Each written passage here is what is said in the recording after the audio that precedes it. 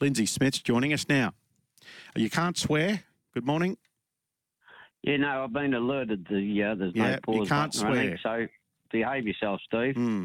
Now, we know in racing, barrier one can sometimes be absolute gold and other times it can be disaster. Now, take me through Tripper Missile and what happened there on the weekend of the Winterbottom Stakes Bond Overpass.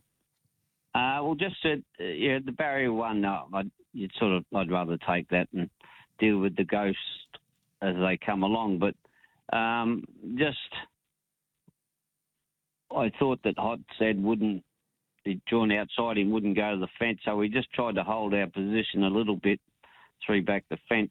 So I asked Ollie to make sure he began, and I think the horse just sort of he overreached coming out of the gates.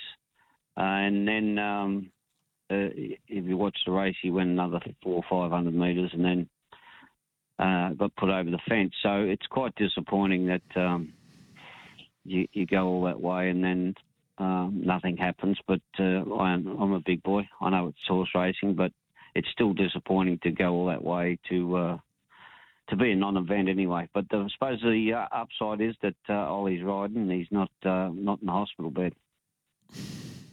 Yes, what did he say to you post-race about that particular incident where William got a fair bit of time, didn't he? He said, I'm glad it's coming to an end. So, he was... he looked like he'd been punched in the nose by his wife. So, no, he was a little bit disappointed, but he wasn't shaken or anything. He's quite tough, but he just said to me that he's glad it was coming to an end because it was a bit scary up there the other day. That's the way it looked as well. So William Pike, I think, got suspended for 22 days.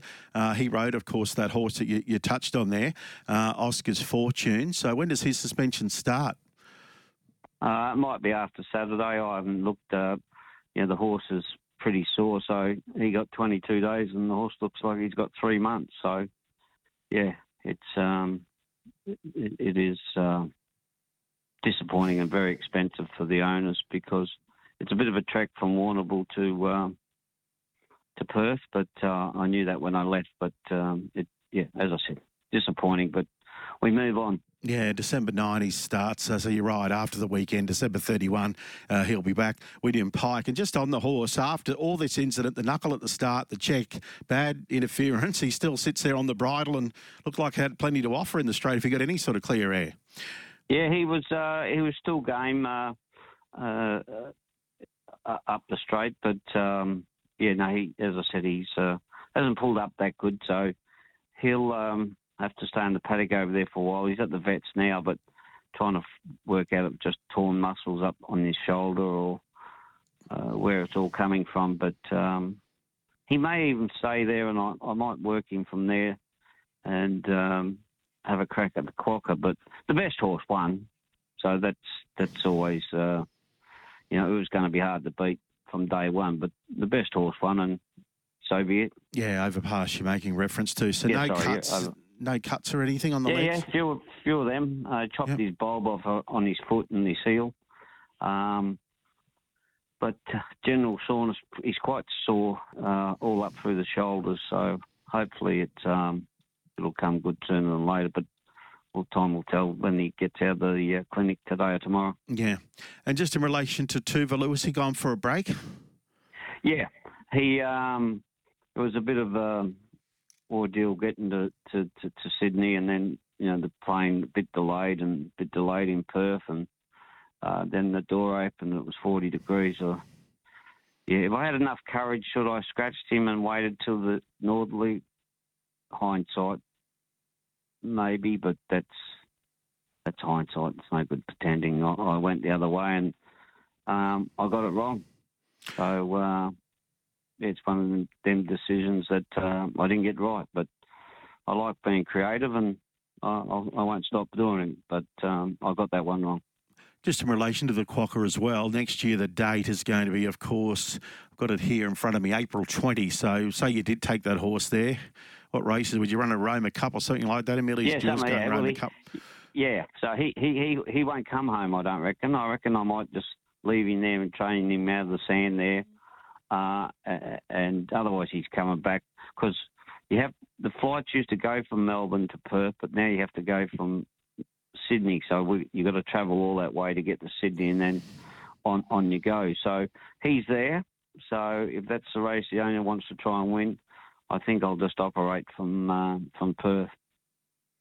All right, yeah, Amelia's Jewel. We spoke to Simon last week. He's going Roma Cup Quokka, and then it's either Adelaide Sanks to Goodwood or either Brisbane 10,000 Kingsford Smith for Amelia's. That's how her program might look at this stage. So that's Triple Missile. Just in relation to Mar Wallach, he's the horse you got a wrap on. He's just in the resting at the moment, Mar Wallach. Yeah, she wouldn't be far from coming home. She wouldn't be far from coming back, and you always need a good horse to have in the stable so you can sort of at least smile a bit when you come to work in the morning. So she won't be far off, but I may have told you, I reckon that there's a race in Adelaide for fillies and mares will be her little kick-off. And she may go to Perth, but I'd say we'll try and win a black type race first somewhere, and that will help her breeding as she goes forward. Yeah, she's only been beaten the once from 5 starts. She's a 4-year-old Mar Wallach, trust in a gust. So 5 starts, 4 wins, and Hamilton was her last victory mid-October.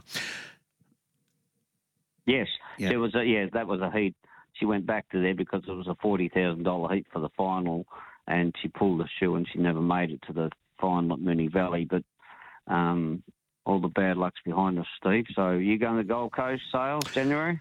Yes, I'll be down there. We'll be doing the show from there. I won't be able to buy anything, but we're doing the show there, and it's a real people-watching experience too down there, isn't it? Everyone walks past in shorts and that, famous people and wander around. And well, I'll buy you a beer. That's what I can do. And I'm a bit of a tyre kicker myself when them days come along. They're a bit too expensive for me, but we'll just sit there and pretend we know what we're talking about. Yeah.